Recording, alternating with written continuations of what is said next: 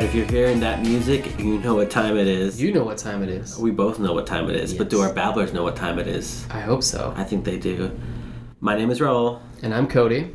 And we are the Psychobabble, the real Psychobabble podcast. We are. We are back, season 2, episode 2 today, talking about childhood anxiety. We are. And I will say I need to issue an apology. So, last episode was imposter syndrome. Check that out if you haven't yet. Definitely feeling that pretty hard right now because we are re-recording this episode because I somehow managed to delete, remove, hide, whatever happened. I lost our recording of this episode. So now we are back, imposter syndrome in full drive, to try this again. All I'm hearing is that we'll get to redo this bigger, faster, stronger, like the $6 million man. Yeah. Why do we fall off the horse? Or why do we fall, Bruce? Why do we fall, Bruce? I'm sorry. So we can learn to, yeah. Okay. Okay, let's do it again. Okay. Take two. Okay. Why do we fall, Bruce? So we can learn how to pick ourselves back up. That's deep. Yeah, babblers, take that one home with you today. That's Thomas Wayne from... That is from Batman Begins, right? The first one. The Chris Nolan version. Yes. Yeah. Good movie. Great movie. I wonder if Bruce Wayne had a lot of childhood anxiety. I would assume he would. Actually, no. It was probably more PTSD. Yeah, he had some trauma. Yeah, I think we'll definitely do an episode maybe about Batman and some trauma, but... Some more. I love Batman, so I'm always down for anything Batman. Yeah, so childhood anxiety seems like a pretty broad category. So what are you thinking? Yeah, well, when I was thinking about episode ideas, I was doing a little bit of research, and I thought about... Well, the first thing I thought about was just that, anxiety is really common, and I think sometimes misdiagnosed or not recognized. When I was a kid, it was definitely never diagnosed. I think people knew I was anxious, but they didn't know why. Yeah. They called me more of like, oh, you're just being emotional. Yeah, or it's like, it's just ADHD. Right. It's been something, right? Because you're presenting really... it looks different. Anxiety can look a lot of different ways. So that might be misdiagnosed as maybe something that's ADHD or something else, right? But it's really common. As a matter of fact, so a lot of the research that I'm picking up and we're going to talk about today, I actually pulled from the Anxiety and Depression Association of America.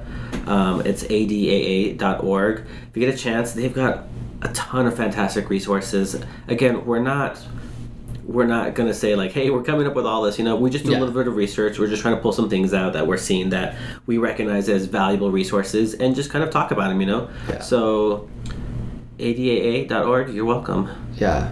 Yeah, I'll definitely say like, just as a pause here and dip out of the topic for a second, like I think our goal in this podcast, like all the research we do is translational. Like totally. I think that's the ultimate goal of science, no matter the field you're in, is to give that information to the public so that they can understand it and do something with it. Yeah. So make it useful, right? If it's not practical, it's not useful. Yeah, what's the point? Yeah, exactly. And I think for us, like, we know things. We're experts in some things, and we're not experts in other things. We're emerging experts. Yeah, like we're trying to just... Our goal is to connect our babblers to the information, the resources, the study, the research, whatever it is, so that you all can be more informed and maybe learn some things about yourselves along the way. So, tangent off the soapbox. I think it's really appropriate, though, because, today we are talking about, childhood anxiety, but...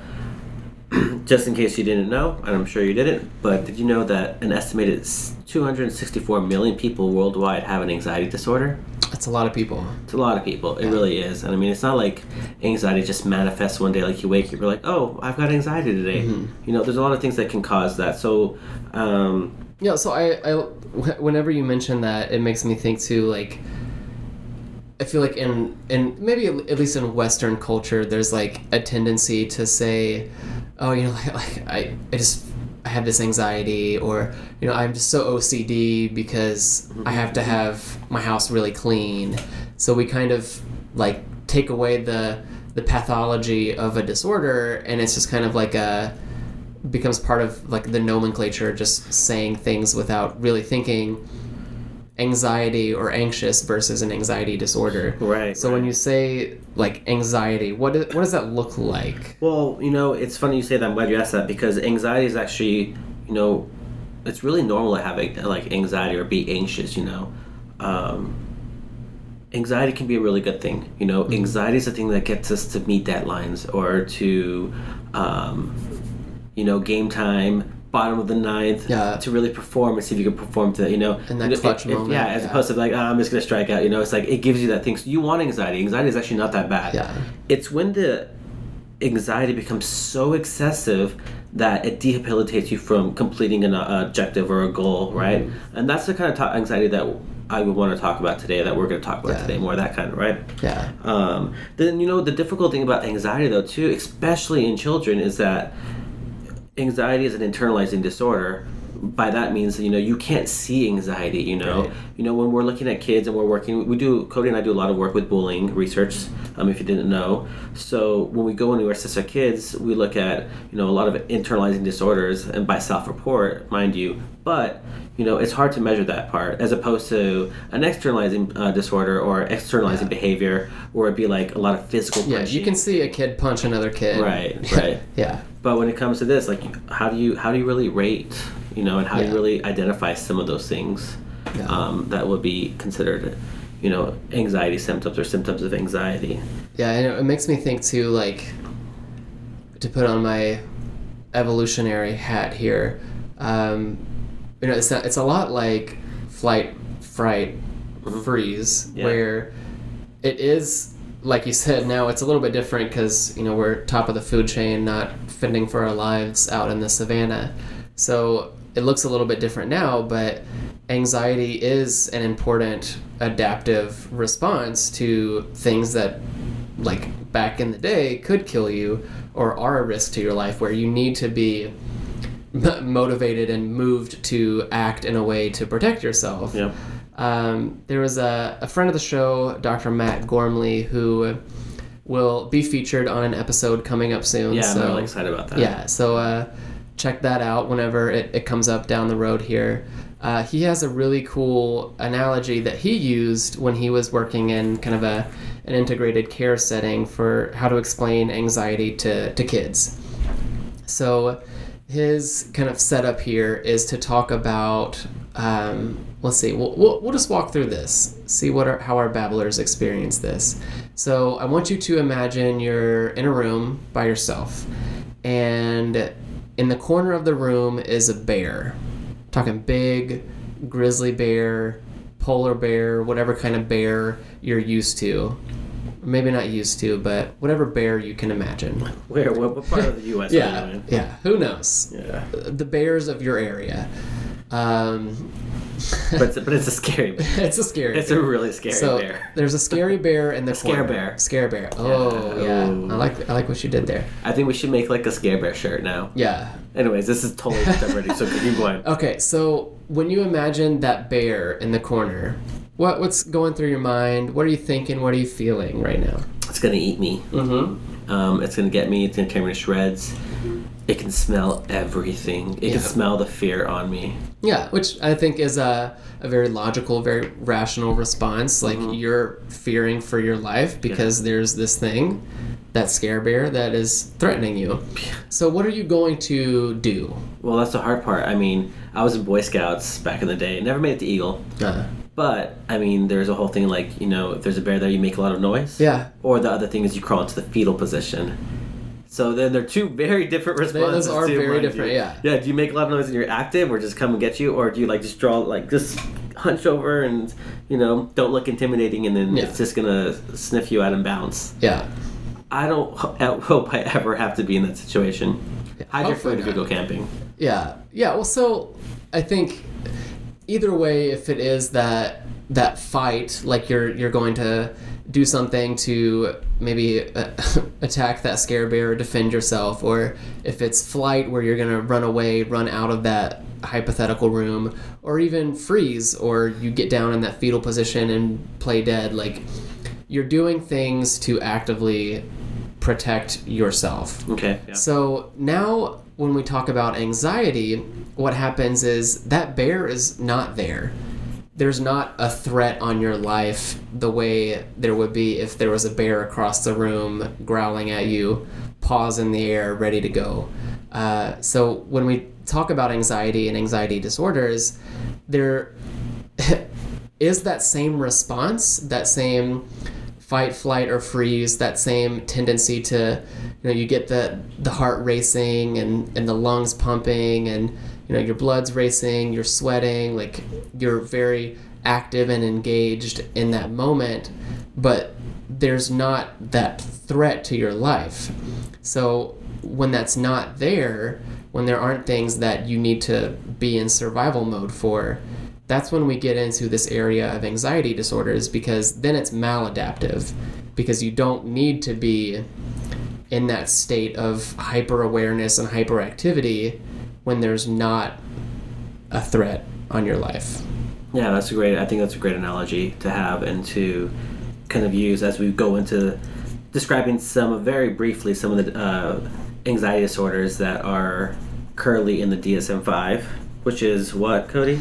The DSM-5, for our babblers who do not know, or are part of this like psychology yes, field. Yes, is the Diagnostic and Statistical Manual, which is in its 5th edition. Yep. It is used by people in our field to have different criteria for disorders to use as diagnosis for, really fun insurance and billing purposes, and to inform treatment planning, all that good stuff. Definitely. If you can name it, you can tame it. Yeah. So let's go through some names. Yeah. So I guess the first one I'll go through is just generalized anxiety disorder. So if your child is diagnosed with generalized anxiety disorder, they will typically worry excessively about a variety of things. It could be grades, it could be family issues, relationships with peers, performance in sports, just a really overall, just kind of says, it could be a lot of things that are contributing to the anxiety, right? Yeah. So children with generalized anxiety disorder tend to be really hard on themselves, and they really do strive for perfection. They want to be they're perfectionists to the T. So they may seek out constant approval or reassurance from others. Did I do good? How'd that look? Yeah, always kind of like checking in with they're like the supervisor or the adult, the coach, whoever it is, always checking in for that feedback. Another is panic disorder. So it's a little bit different than generalized anxiety disorder.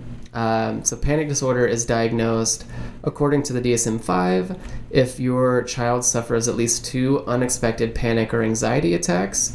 So kind of that feeling of if there was a bear in the room, but there's really not a bear. And if those panic attacks happen in succession within at least a month. So we're looking at a very specific small window of time, and at least 2 of those anxiety attacks to be considered a panic disorder.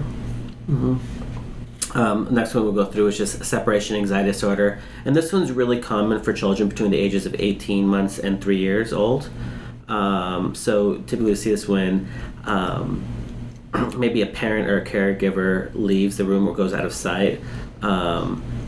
Children can usually be distracted, and this is pretty normal, but it's when it's really excessive, when they just can't really calm down, right? Yeah, and even when that parent comes back, the child's still not able to get themselves back to that baseline normal level of functioning. Yeah, and with separation anxiety disorder, you can really expect this to be, it's pretty common to happen early on, especially if it's the first day of daycare and stuff.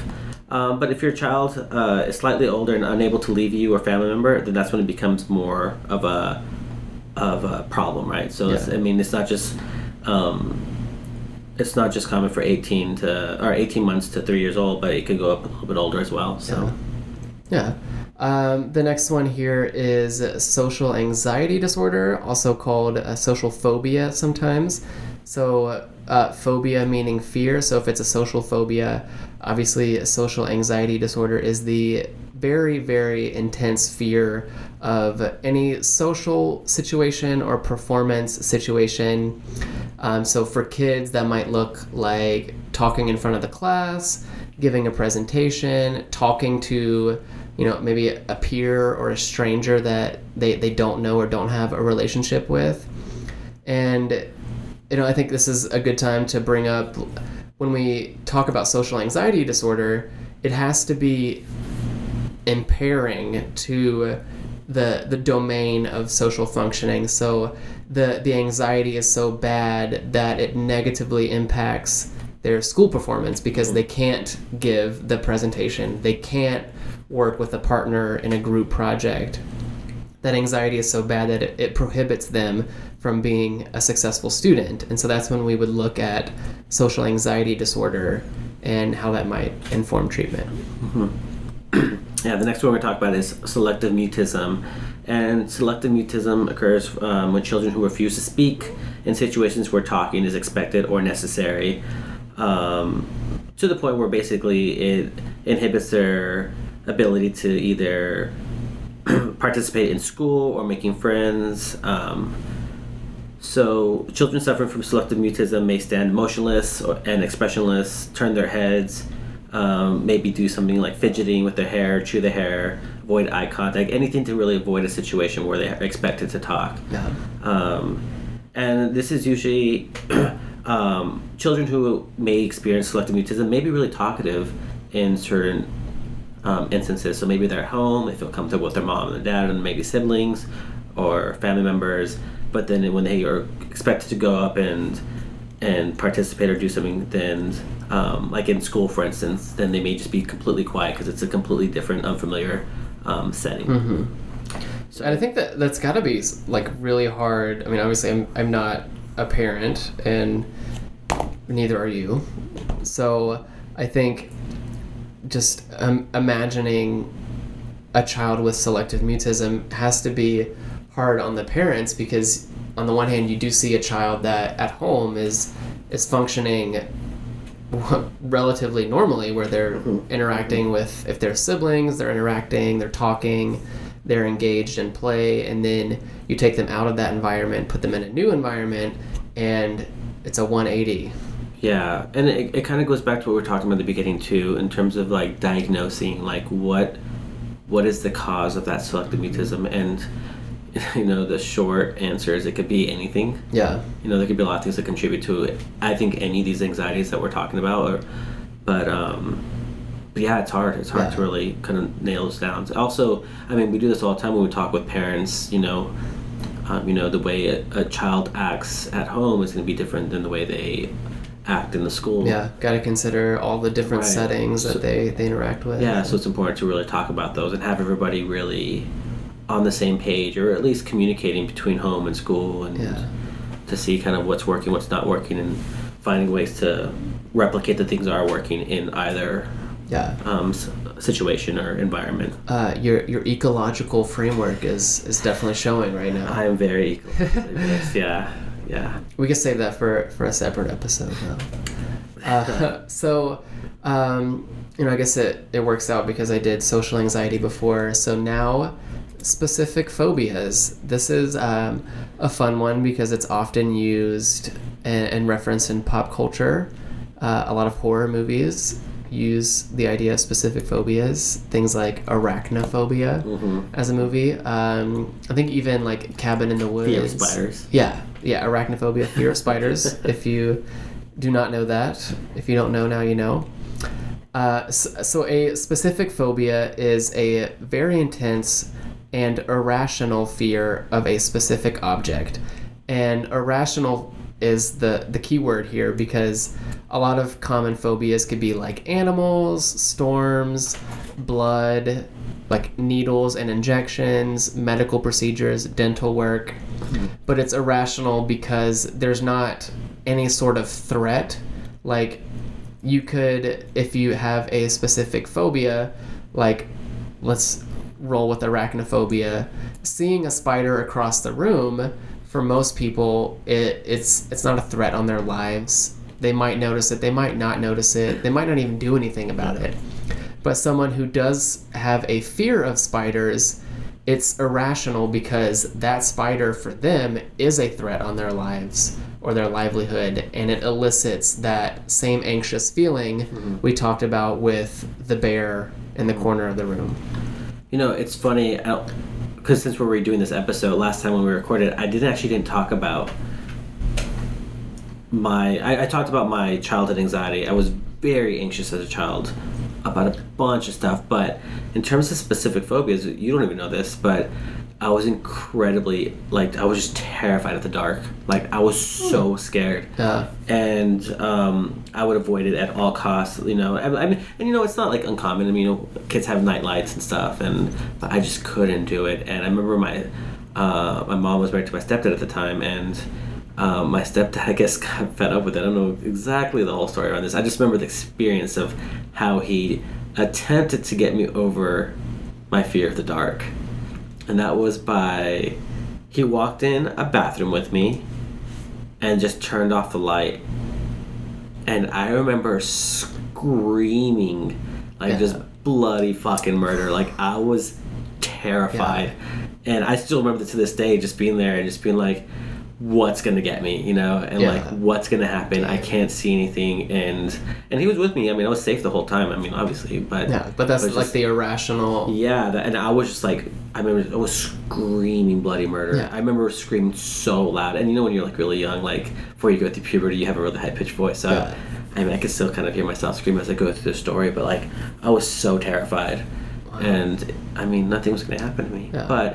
And I tell you the truth, like, it didn't really work. I don't think that. I mean, it's kind of like exposure therapy, right? You know, like exposure therapy.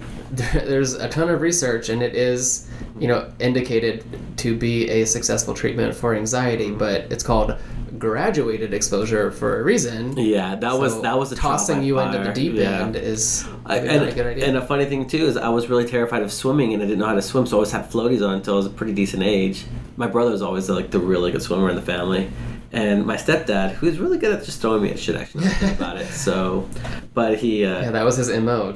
But he I remember when he was teaching me how to swim, we had a pool in the backyard, and the way he taught me how to swim was he just got me and threw me as high as he could and threw me into the deep end of the water, and sink or swim. I think he knew I could swim because I had performed the movements and stuff, and later on I was captain of the swim team. Yeah, hey, so I guess in that case it worked out. Yeah, maybe? But it's still like these are things graduated, right? Yeah. Or finding ways to, and maybe that's something when we go into more of like the, you know, the ways to kind of address these issues, you know. Yeah. You know, because I mean, I got called a lot of names as a kid, you know, for being emotional, for being crying, like, oh, you're such a pussy, or, you know, quit crying, get toughen up, you know, living in that really machismo culture, right? Kind of that thing I'm going to be looking at for my dissertation. Yes. But yeah, I think we have this really, really harmful rhetoric that we talk about when we talk about anxiety in kids, especially males, and being like, you got to be tough as nails, you got to, you know, don't show emotion. You got to compartmentalize that shit. Yeah, just hide it all under the surface, way down inside, and then we don't address it. So then when you get older, when it manifests into something different, like alcoholism or something else, I don't know. Yeah. Then you're like, whoa, how do I deal with this? And we can do that at a younger age, which is a big reason why I actually really wanted to do this episode. Yeah, and I think that gets at why.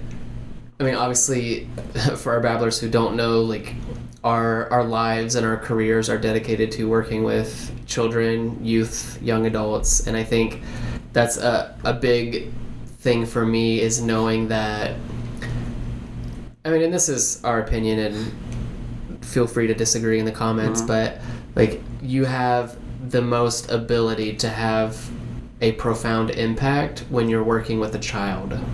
And knowing that, like, the work you do with a child, if it's in a therapeutic setting, like the experiences we've had, that's a lasting, lifelong experience that it really is. Truly alters the trajectory of their life. And so I know for me, one of the main reasons that I got into this world is wanting to be kind of that resource and that support and that help that I felt like I needed as a child, that I get a lot of, like, my bucket's filled by helping kids who look like me, those anxious kids. Definitely. I think that's my specialty, my wheelhouse. Like, I work best with those kids. Yeah, no, it's definitely being able to, you know, and not that every kid we know and we identify with it, but it comes from a place of understanding, being like, it's okay. Yeah. When the world's telling you it's not okay and you need to act a certain way because for whatever reason, it's okay to be yourself, and these are things that, you know what, you don't necessarily need to change, but it's helpful to learn how to adapt when you do feel a certain way, or when you do feel like you're not your best you, or you know, it's so excessive where you can't be the person you want to be, and you know you can be when you're not life's way, you know? Yeah, It's so absolutely. And it's similar to kind of piggybacking off of you. I feel the same way. I mean, I love working with kids and young adults. You know, it took me so many years to figure out how to operate in the things and kind of like conceptualize why I am the way I am. But I had a lot of love and support from various family members and friends and teaching experiences as a preschool teacher out in Seattle, where I'm just like, hey, these are some skills that really work for me. This might work for you, it might not, but it's okay as long as you keep trying.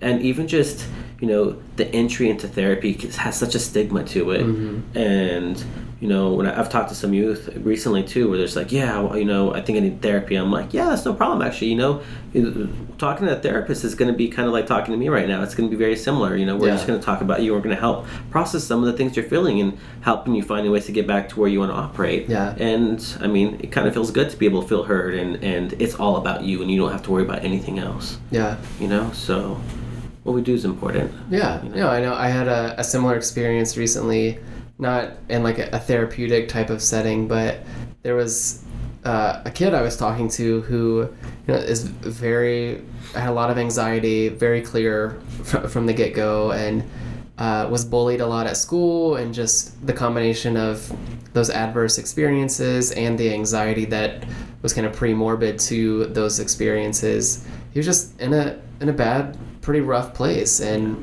he talked to me very openly about, you know, feeling different and feeling weird. And I think I told him a lot of the things that I wish someone had told me, that, you know, it's okay to be different. Being different is good.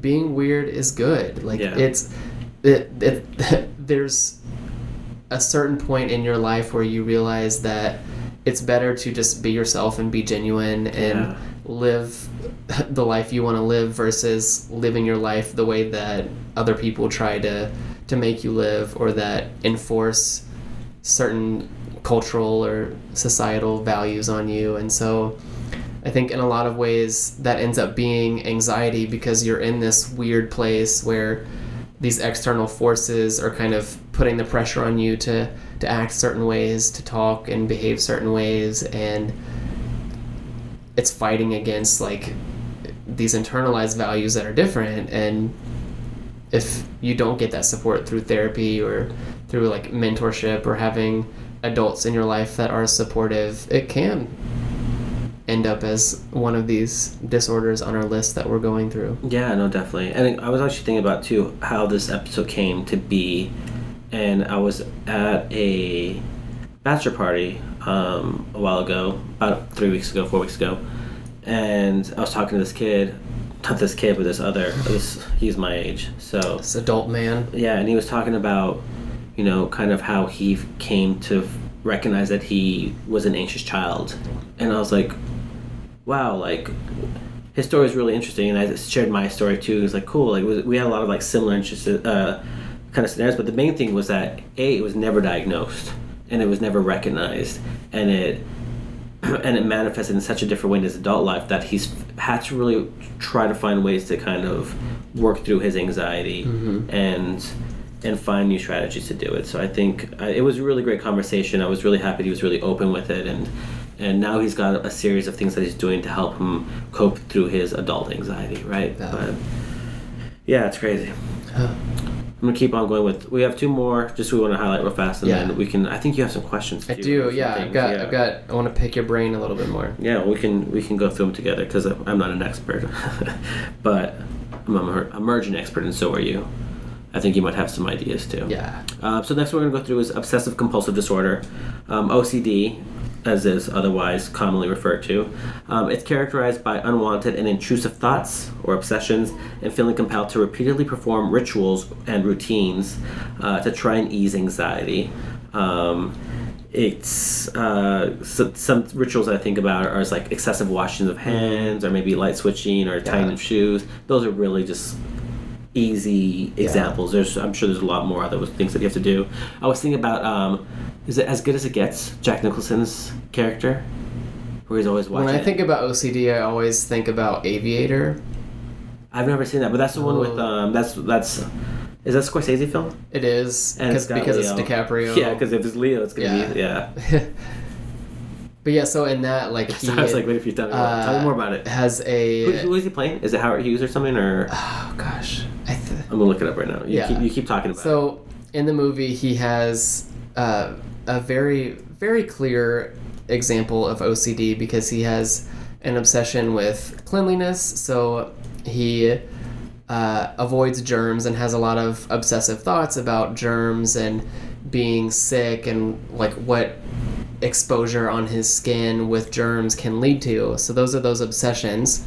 And then he has a very strict routine, those compulsions like you just mentioned, of hand washing. And not to say like if you are exposed to germs, hand washing is bad. Like wife of the show is a nurse, so she washes her hands like I don't know, a lot every time she works. But that wouldn't be considered an OCD type of situation because in that case, like it is rational, like you are exposed to a sick patient, you need to wash your hands. But for him, for DiCaprio in Aviator, he washes his hands so much that he starts to bleed, his skin and fingers start cracking. It's very irrational. It is disrupting to his life and his functioning. And the thoughts that he have are so intrusive that he can't stop himself from hand washing, even though he really doesn't need to because he's not exposed to germs that would be threatening his life. And I looked it up, and it is actually Howard Hughes. Oh, yeah, there you go. Well, I don't know if you know this, but Cody and I have a trivia team that we do every Thursday. Yes. And we're pretty decent, especially when it comes to movie trivia. Yeah. And you know a lot of cooking stuff. You know a lot of stuff, just general stuff. Yeah. I'd say like general trivia knowledge. I feel like I'm sitting back, and if it's like a movie, obscure movie reference, or a movie title, or music, or a TV show, then I got a decent chance of getting it. Yeah, you're the pop culture guru. Yeah, and you're just the guru of everything else. Yeah, cooking for sure. But yeah, it was Howard Hughes. It's a good combination. Yeah, and it says he was. Did you know how he gained his OCD? It's actually documented. Oh no, I don't know. Later in life, he became known for his eccentric behavior and reclusive lifestyle, oddities that were caused in part by a worrying obsessive-compulsive disorder, chronic pain from a near-fatal plane crash, and increasing... I feel like that's in the movie. Yeah. Hopefully. It's been a while since I've seen it. So yeah, Howard Hughes. Yeah. In terms of children, though, most children with OCD are diagnosed around the age of 10, and although the disorder can strike children as young as 2 or 3, boys are more likely to develop OCD before puberty, while girls tend to develop during adolescence. Yeah, and that's actually, I think, a good point too. You know, like a lot of these disorders we're talking about are going to be diagnosed differently. I think that's actually might be one of your questions, but they're going to be diagnosed differently.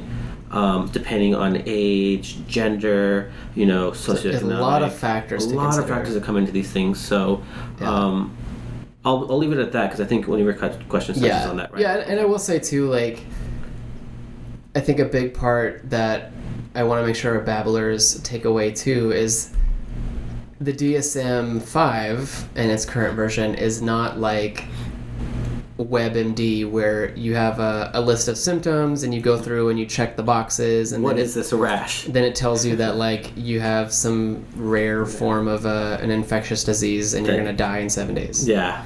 WebMD's the worst. Yeah, it is. Yeah, if you have an anxiety disorder, stay away from WebMD. Go to your primary care physician. Yeah, that's our disclaimer for this episode. Yeah. But what the DSM-5 does really well is it is very cautious in saying there are lots and lots of factors that you need to consider as a psychologist when you are diagnosing this disorder, as a therapist when you're treatment planning. Like, it's not as simple as check these symptoms on this box and then that's what it is. It is so much more complex, which is why we spend so much time in our lives. I feel like Scott as a grad student would be really happy with you right now for saying that. Hopefully. Shout out to Friend of the show, Dr. Scott Napolitano. Babbler Napolitano. Yeah. Maybe we'll convince him to be on an episode. Oh, I'm going to get him for sure soon. Well, then the last one to go over, which is very appropriate because we started here, is PTSD with Bruce Wayne.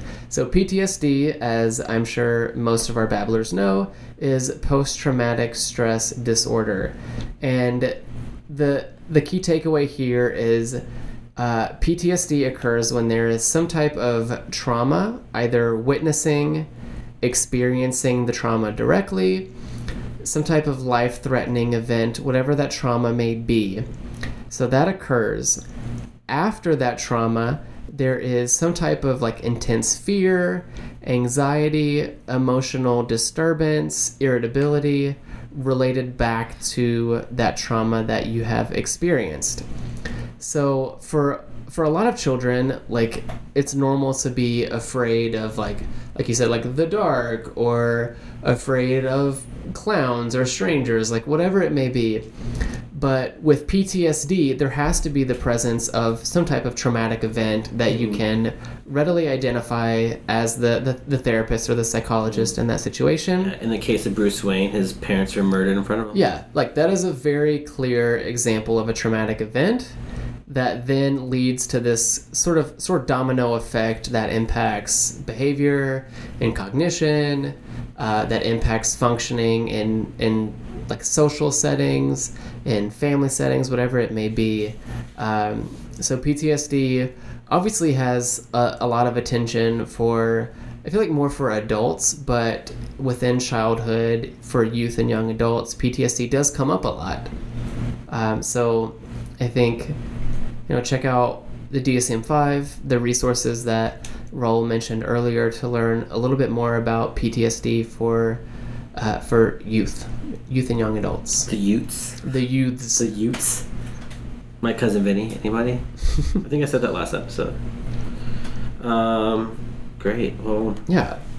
So now that we've identified it, now that we've named it, let's talk about ways maybe we can tame it. Or you want to ask your questions? Yeah. So one question I have is, I don't know, for our babblers out there, we obviously have a diverse listenership, which is awesome and something that we are very proud of. So for our babblers out there who are parents, what can parents do if they suspect that their child might be experiencing some anxiety or does have potentially a diagnosed anxiety disorder? What can parents do?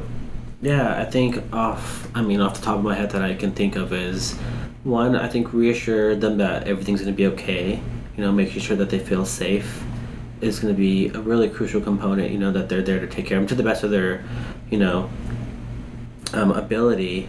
Again, identifying and recognizing that this is context dependent. Sometimes, if it's like a natural disaster or something, then, really being upfront with them about what they need to do.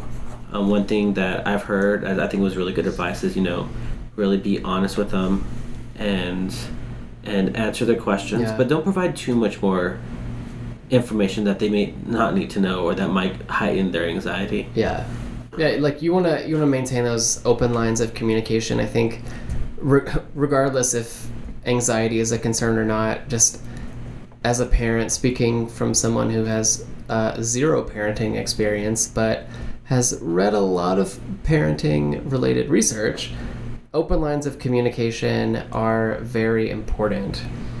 It's something I was thinking about too. It's summertime right now.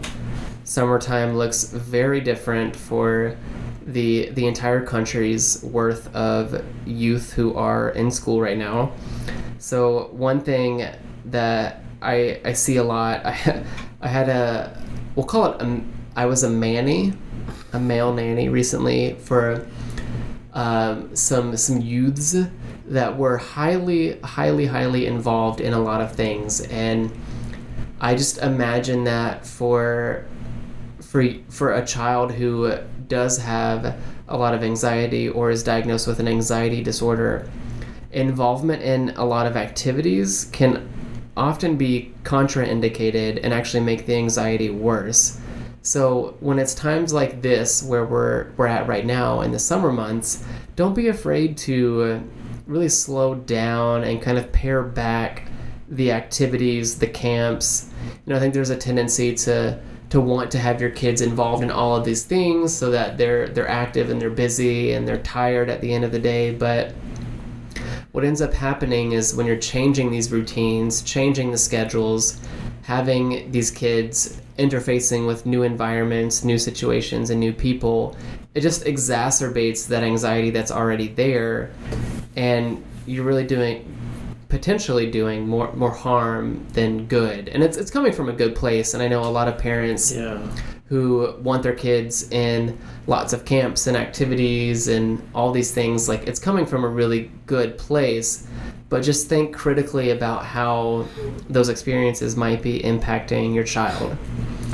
Then I think also, as a child who experienced a lot of anxiety, and as an adult now who also has carried that forward, like, routines are so important. I was just about to say that. Like, eating routines, sleeping, like, try and maintain as much consistency, especially, again, during those summer months where it looks a lot different than when you're in the school year. Like, consistency is key. Yeah, be flexible. You definitely be flexible, and things change from day to day. But if you can, find a way of maintaining that routine, even if it's creating an agenda for the day.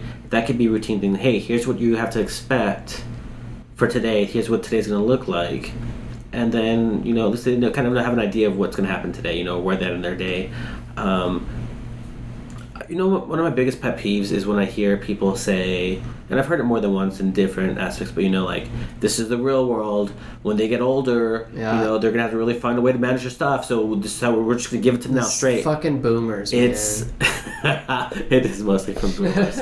But it's kind of like, no, like, that's such a backwards way of thinking, If you see something, then why would you not find a way to fucking address it? Sorry for the cussing, but it's so...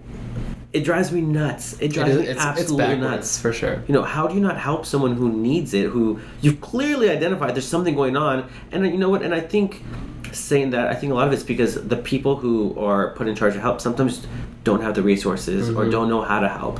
So the best thing is to do just stick with it and buck up, bucko. You're gonna have to rub some dirt on it, chin up, and get back in there. And you know what? It's funny because I think there are some benefits to that too. And I mean, it's complex, but there's still a way you can tell someone, we're gonna get tough, we're gonna be through this, but I'm gonna be there to support you throughout the way. I mean, what's the harm in that? If there's multiple ways to choose different things, then I think the supportive way is probably the better way to go about it. But paying attention to your child's feelings, and staying calm and really find a way to work through it, I think can be really good. And I think that's something that we need to remind our parents sometimes. Like, it's okay, it can be helpful, Yeah. All right, so I've got two more thoughts on this that I want to make sure we share here. So one is something that I do a lot in the work that I've done up to this point is I really like to talk about coping and framing it as a skill.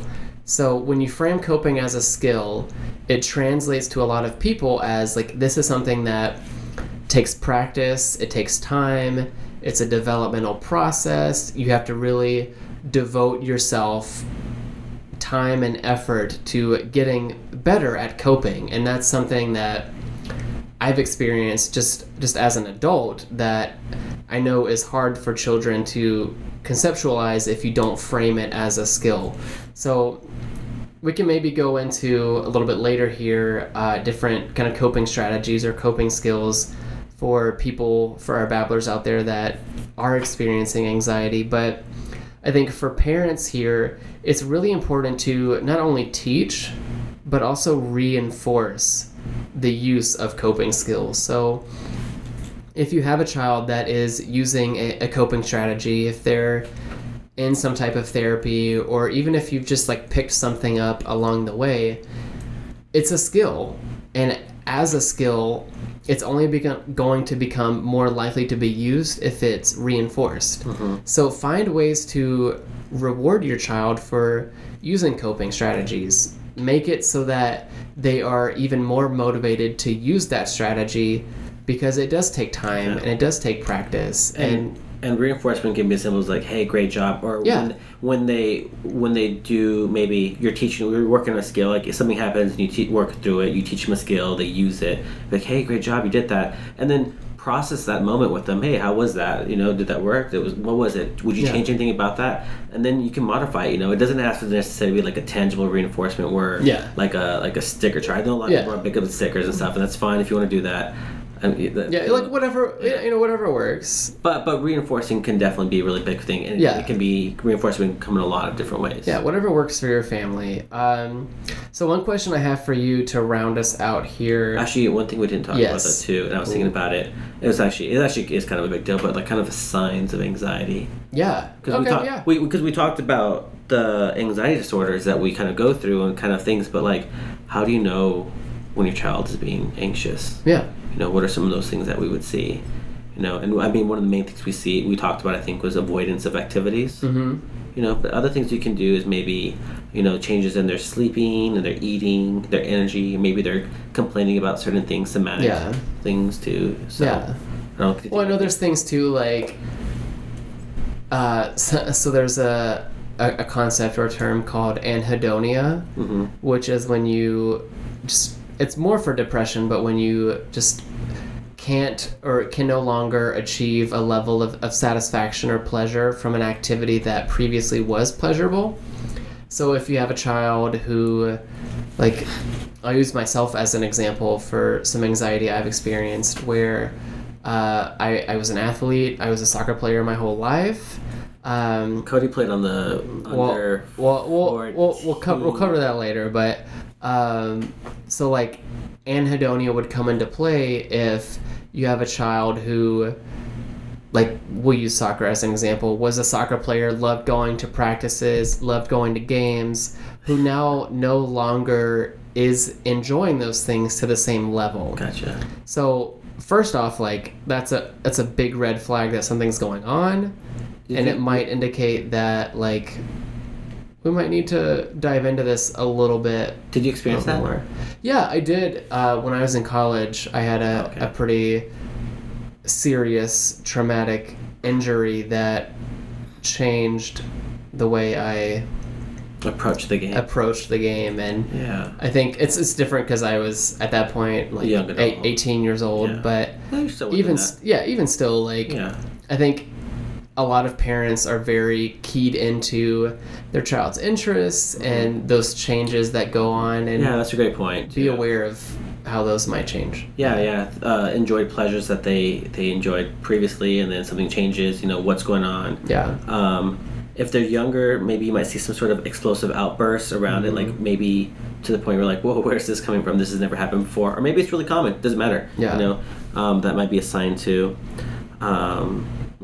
I feel like a lot especially with younger children who don't have like that like cognitive ability or the verbal verbalize what they're experiencing. You see a lot of like somatic complaints like headaches, stomach aches. They just don't feel good. Have difficulty focusing, maybe a little fidgety. Yeah. Oh yeah, definitely. So I think when those sort of things start popping up, I just like be alert to it. And think about how whatever your child is going through, how those experiences might inform, I think, beyond what might just be like, a test or a hard year in school. Like, gotcha. There might be more going on. Yep. Also, Cody played on the under 14. Was it under 14? Well, okay. Just tell the people with the imposter syndrome. Yes. Tell the babblers about you. Okay, so I want us to end with something that... You're not going to say it? No. All right, you'll just have to wait for another episode. I might get it out of him. So we've covered the anxiety disorders. We've covered how you can figure out what anxiety looks like. We've covered a lot, but the last thing I want to go through is how do we cope with anxiety? What do you do? What would you recommend kids do? What would you recommend parents do of kids who are anxious? what do we want to leave our babblers with that they can take home and really put into action? I think that's probably a great way to end this. I think the first thing, I mean, speaking explicitly from my experience and from kind of what I've had, I think recognizing and really not necessarily normalizing it, but just recognizing that, hey, this is happening and you're going through this, and kind of break down that stigma a little bit. Just being like, hey, it's going to be okay, you know, that reassurance. I think the reassurance can go really a long way, and the fact that, or, you know, I'm going to be with you till the end, and that can go from anywhere. That can be from a parent, that can be from, you know, a therapist, it can be from a school teacher or a caregiver. Just be like, I'm with you, and, you know, you're okay. You know, I think that's probably the first place to start from, and then really listening. What's going on? You know, ask questions. You know, what is it? You know, and before you interject, listen to the whole story. Listen to what's going on. What's making you? Why are you feeling the way you're feeling? You don't have to say, why are you anxious? You don't have to use that language. Yeah. You know, just what's happening around you, and then because you know, you can assess that from, you know, as they're talking, but let them get their whole story out before you interject to be like, oh, well, that's not a big deal, you know. Oh, well, this is the way you can don't put your own like values and your own judgments on I think that's probably the worst thing you can do, because it really devalues and limits kind of what they're saying, and it kind of makes it seem like you're not really hearing. You just really give a suggestion because you're an expert, and you know, it's not about us, it's about them. And part of it's really them just talking it through. Yeah. And I think if you talk it through with them then, and you find ways of kind of guided discovery, it's just kind of a CBT technique that I like to use.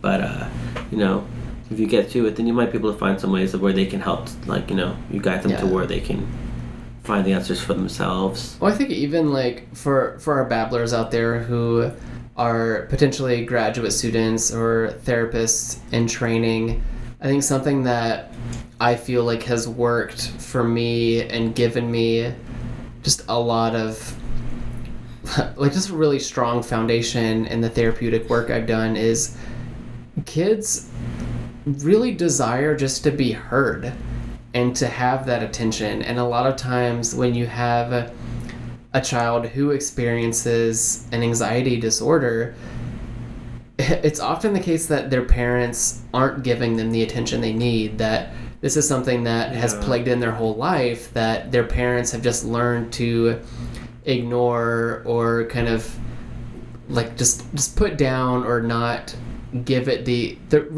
attention and give it the validation it needs. And so just being a therapist who's open and ready to start a dialogue with a child, whether they're younger or if they're an adolescent, who just give them an environment where they can talk and be open and honest, and you will find that most of the time it will greatly benefit whatever treatment plan, whatever therapeutic outcomes and goals you have. Another thing I like to do too is, as I start developing that treatment plan, is I'm really upfront and I'm just saying, you know what, we're going to try a lot of things. Some things may work, some things may not, but there are literally thousands and thousands of interventions we can really do. And you know what, they work differently for different people. Mm-hmm. So let's find out more about you. Yeah. And then from there we can work and find a better treatment plan and find out what's going to work for you, and we'll try those out. You know, and it doesn't have to be anything too big. Start off small. If we're in session or if you're a teacher, we could try something that maybe a strategy that's going to work, because things will work differently in different environments, you know, from an ecological perspective. Yeah, you're showing it again. Yeah, there it is. It's coming, he's doing it again. Peeking back out. Yeah, but we're going to find out what works for you, and then we'll go with it, you know. But at the, you know, again, kind of going back to that first thing I said, I'm here with you, and we're going to try different things, and we can talk about it. We can process it.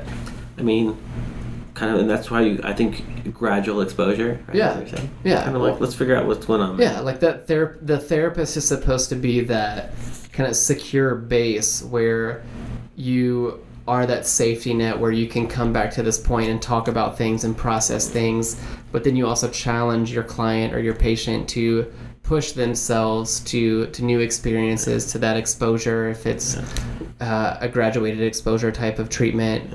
And then when you push them to those new limits, but also have that secure base where they can come back to and process it, that's money right there. That's golden. And you know, I think one thing that's really beneficial about anxiety and depression is that, there's been a lot of research done on, all types of anxiety. And while we're still learning new things, I think it's really helpful to go, if you're a parent, just do a quick little Google search and find out. Just don't go to WebMD. Just don't go to WebMD, right?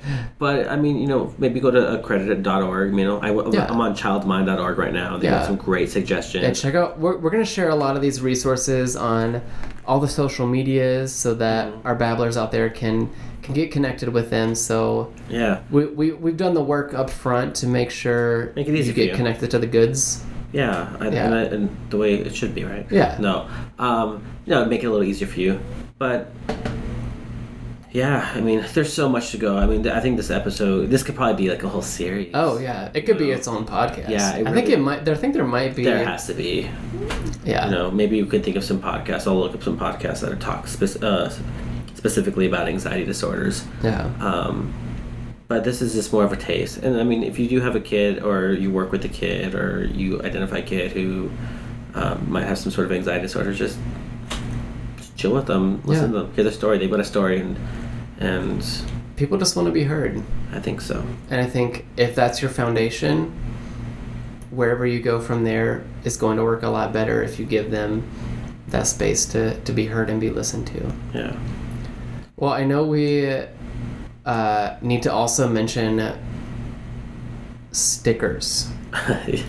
Yeah, I'm actually glad you brought that up. So, we have a fun thing that we just did. I told Cody earlier in the week, I'm like, hey, send me a what was that, a PNG? Yeah. So I would not consider myself a graphic designer, but you're pretty damn good. I've put some you work. dabble. Yeah, I dabble. You dabble and you babble. Ooh. All right. You're gonna see that somewhere. Oh, yeah. And the Scare Bear. The Scare Bear's coming out. Yeah. So all of the graphic Scare Bears dabble and babble.